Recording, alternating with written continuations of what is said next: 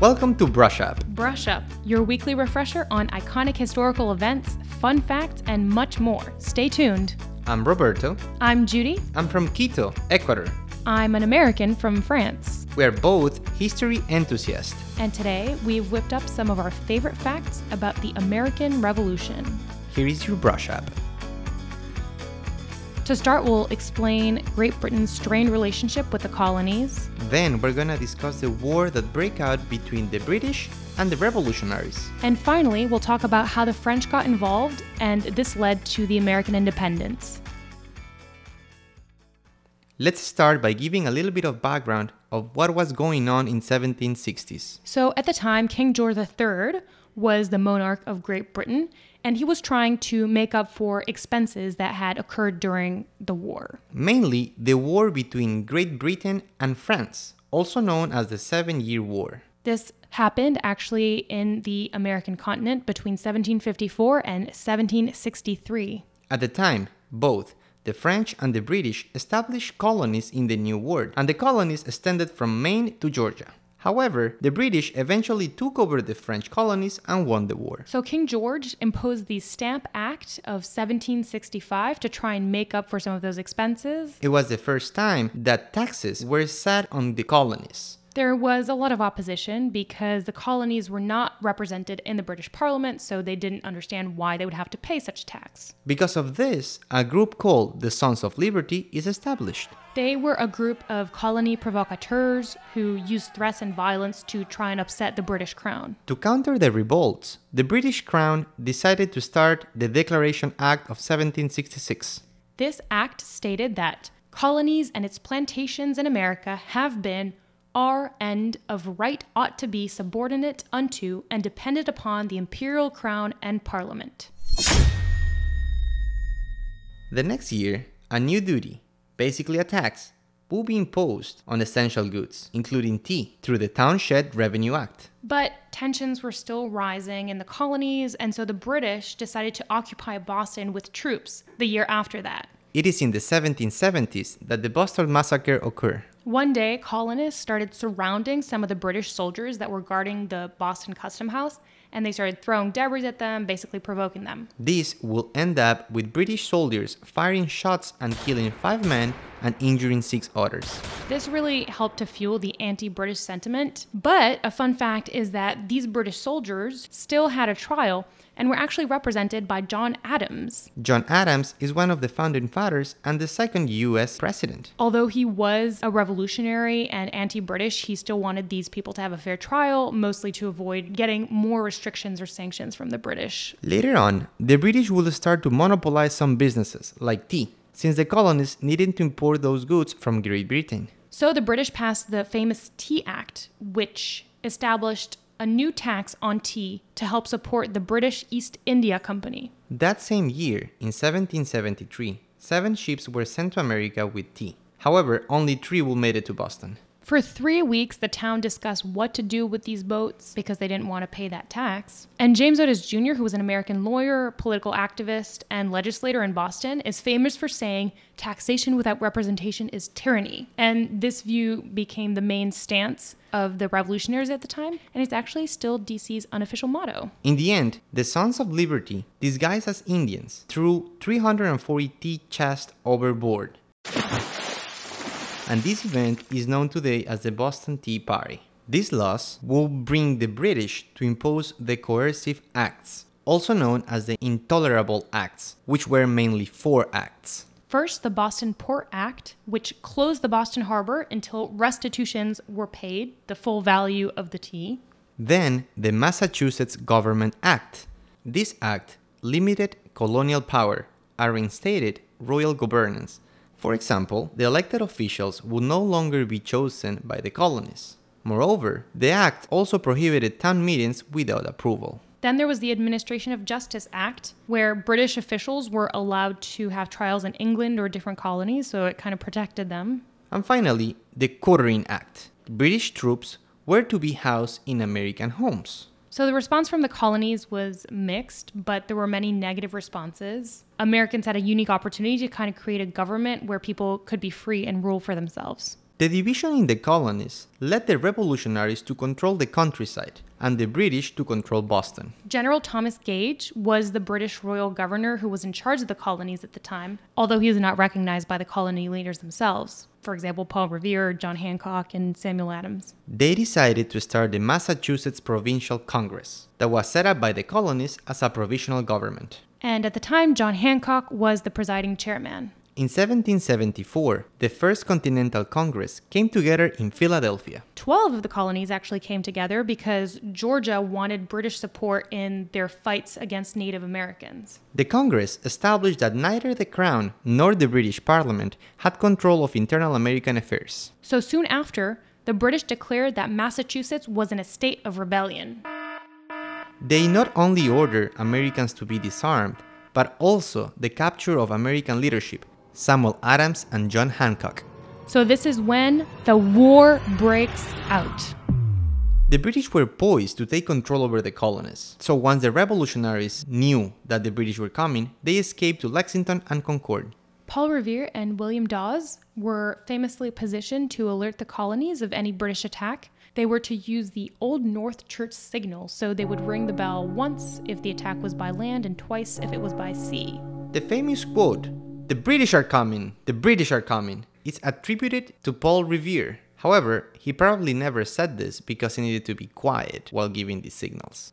In the night of April 18th to April 19th, 1775, the British started moving towards Lexington and Concord to go seize the colony's ammunition. The British were not expecting to be faced with the Minutemen, civilians and farmers from the colonies ready to fight at any moment. So neither of them apparently intended to use force, but a shot was fired. And this is later described by Ralph Waldo Emerson in a poem as "the shot heard round the world." And to this day, it's still debated who actually fired that first shot. Unfortunately, the British would outnumber the Minutemen in Lexington. So after winning that small fight, they advanced to Concord. But when they advanced to Concord, they were actually outnumbered by the Minutemen. So the colonists won this first battle, and it was officially the beginning of the war between the British and the Revolutionaries. Americans start to realize that they have to join forces to defeat the British, and that's why in May 1775, they called the Second Continental Congress to ally forces and create the Continental Army. Side note, Georgia still wasn't there. So 2 months after the war broke out, there was a famous battle on Bunker Hill, which is in Massachusetts. The British will advance on the colonists who had lack of ammunition and ended up winning this war. Apparently, the soldiers were famously told, "Don't shoot until you see the white of their eyes," because the colonists were really short on ammunition. A less known fact is that the battle actually took place on a second hill nearby called Breed's Hill, but it just ended up being known as the Battle of Bunker Hill. The unification of forces from the Americans led George Washington to become the first leader of the Continental Army. So the colonists brought cannons overlooking the city of Boston, and it became impenetrable to the British. So the British started moving north towards Canada. At the same time, Washington decided to move his troops to New York, where there was an important British naval base. So we're still in 1775. And after capturing an important British fort, Fort Ticonderoga, that had a lot of weapons and was British, the Continental Army started moving north to try and capture Quebec. This movement represented a major loss and a wrong decision for the colonists, because they were met by the British and French Canadian forces. A fun side fact is that Benedict Arnold was one of the two colonels to lead the Quebec attack. He was an early American hero, but he was unhappy with the lack of recognition he received throughout all the wars he led. In 1779, he entered into secret negotiation with the British. Eventually, this plot will be found out and he will be declared as a traitor. Today, he's considered one of the biggest traitors in American history. About a year after the beginning of the war, on June 7th, 1776, Congress formally declared its independence from the British. 4 days later, they drafted the Declaration of Independence. But you might ask, why do we celebrate the 4th of July? Well, that's the day that John Hancock, the president of the Assembly, signed the Declaration of Independence. The declaration stated that the 13 colonies were no longer a part of the British Empire. They will be known as the United States of America. So at this point, the war's really concentrated in the north. The British, led by General Howe, start moving towards New York. late in the summer of 1776. This was a very low point for the Americans. There were 5 consecutive defeats for General Washington's army. So the British eventually captured New York City and forced the colonists to retreat to New Jersey. At the same time, Congress, that was established in Philadelphia, fled because of fears that the British forces could move closer. Many Americans were captured during this New York raid, and they were considered traitors by the British and kept as prisoners on boats. A fact most of you might not know is that the number of men that died from diseases and hunger in prisons at the time was actually higher than the total casualties during the whole war. That's pretty crazy to think about. So after this huge sequence of defeats, on Christmas of 1776, so later that same year, General Washington led men across the Delaware River and conducted a surprise attack on British mercenaries in Trenton, New Jersey. What would have been a happy Christmas Eve became the Battle of Trenton. And this was a huge victory for Americans because it really served to boost their morals after the defeats and help them get through the rest of the war. About 6 months later, in 1777, Congress decides on its new flag. That's the flag you've probably seen that has the same number of stripes, but has the 13 stars in a circle. The British keep winning battles and capturing forts. In 1777, they recapture Fort Ticonderoga. They also advanced north and occupied another strategic fort on the Hudson River, and British troops kept marching towards Saratoga in upstate New York. The Americans had built good defenses in Saratoga, and this will help them win the Battle of Saratoga. And this is a pivotal battle because this will encourage France to join the colonies in fighting against the British. The war overall in that particular winter was very harsh for Washington's troops. There was starvation, disease, and morale was very low, so the intervention of France really boosted people's morals.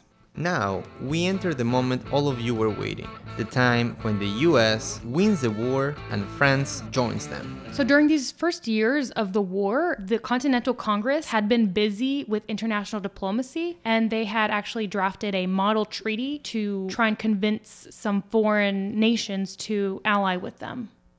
The colonists sent representatives to negotiate. And finally, in 1778, France signed a formal Treaty of Alliance, negotiated by Benjamin Franklin to give financial and military support to the colonies. And France formally recognized America's independence. Due to these alliances, the British start getting scared. One proof of that is the Carlisle Commission. This was a group of negotiators who wanted to offer American self-rule within the empire. So they offered to repeal the Tea Act, the Massachusetts Government Act, in exchange for the Americans kind of dropping their independence and staying part of Great Britain. The colonists heard the proposition, but ended up not accepting it. So to try and gain back some control, the British started intensifying their efforts in the South. They saw an opportunity in the South because it was more divided about American independence. They had more loyalist support. So the British tried to use the South's political, economic, and racial divisions to their advantage. Crazy enough, South Carolina, a colony from the South, accounted for 1/5 of the battlefield deaths and 1/3 of the battlefield wounds of the whole war. This shows how intense the division was down there. So the British captured Savannah, Georgia in 1778, and quickly after captured Charleston, South Carolina. Starting mid-1780, General Charles Cornwallis was the British general in charge of the South. On the other hand, the colonists weren't really organized. They mostly led fights thanks to rebel militia and other people who joined in battle. This is a very bloody period of the war, and this is the time when another big British victory will happen in the Battle of Camden in 1780. However, later that same year, the Americans finally had a much needed victory during the Battle of Kings Mountain. This represented a huge defeat for Cornwallis because he lost 1/3 of his army. So he ended up moving to the north. During this battle and most of the war, Americans didn't follow standard battle procedures. They used guerrilla warfare to surprise the British. The battle that ended the war was the famous Siege of Yorktown. In 1780, 5,500 French soldiers had landed in Rhode Island under Comte Rochambeau. Him and Washington planned an attack on New York to fall on the same day another French fleet will be arriving to New York. But that French fleet was diverted towards Chesapeake Bay in Virginia instead. So Rochambeau and Washington decided that they would attack there while still pretending to follow their initial plan. They actually built fortifications and wrote fake documents to make the British believe this strategic lie. So Lafayette, a French officer under Rochambeau, chased the British commander, Charles Cornwallis, across Virginia, cornering him in Yorktown. At the same time, the French officer, Comte de Grasse, defeated the British Navy in the Battle of Chesapeake, so the British Navy wouldn't be able to come to Cornwallis' rescue. Weeks later, combined French and American forces surrounded Cornwallis and began the siege of Yorktown. In October 1781, Cornwallis will end up surrendering. On September 3rd, 1783, so almost 2 years later, the Americans and the British signed the Treaty of Paris to formally end this Revolutionary War. After all these events, in 1787, the Constitution of the US is written. In 1789, Washington was elected as the first U.S. president, and he decided that the country's capital should be somewhere halfway down the 13 colonies, and it would become Washington, D.C. So to wrap up our brush up, first, the British had a very strained relationship with the colonists because the crown tried to impose taxes. They eventually brought British military forces to the colonies to try and control them after they started their own Congress. The war then breaks out in the Battle of Lexington and Concord, where the shot that was heard around the world is fired. Fights erupt around the north, the British control Canada and eventually New York, and the colonists create the Continental Army led by Washington. Eventually, they declare independence and win the Battle of Saratoga, which allows them to form new crucial alliances. Finally, the French recognize the American independence and start aiding the colonists. The British try to regain control in the south. Through an elaborate plot, Washington and Rochambeau trapped British General Cornwallis in Yorktown, eventually forcing him to surrender. They then start peace negotiations and the war formally ends in 1783 with the sign of the Treaty of Paris. That's all we've got for today. We hope you enjoyed this history brush up. We started this podcast to make history more fun and accessible. If you enjoy the show, please consider subscribing and give us a positive rating. We'll catch you in the next episode. In the meantime, share your new knowledge with some friends, or even better, share this podcast with them. We love the support.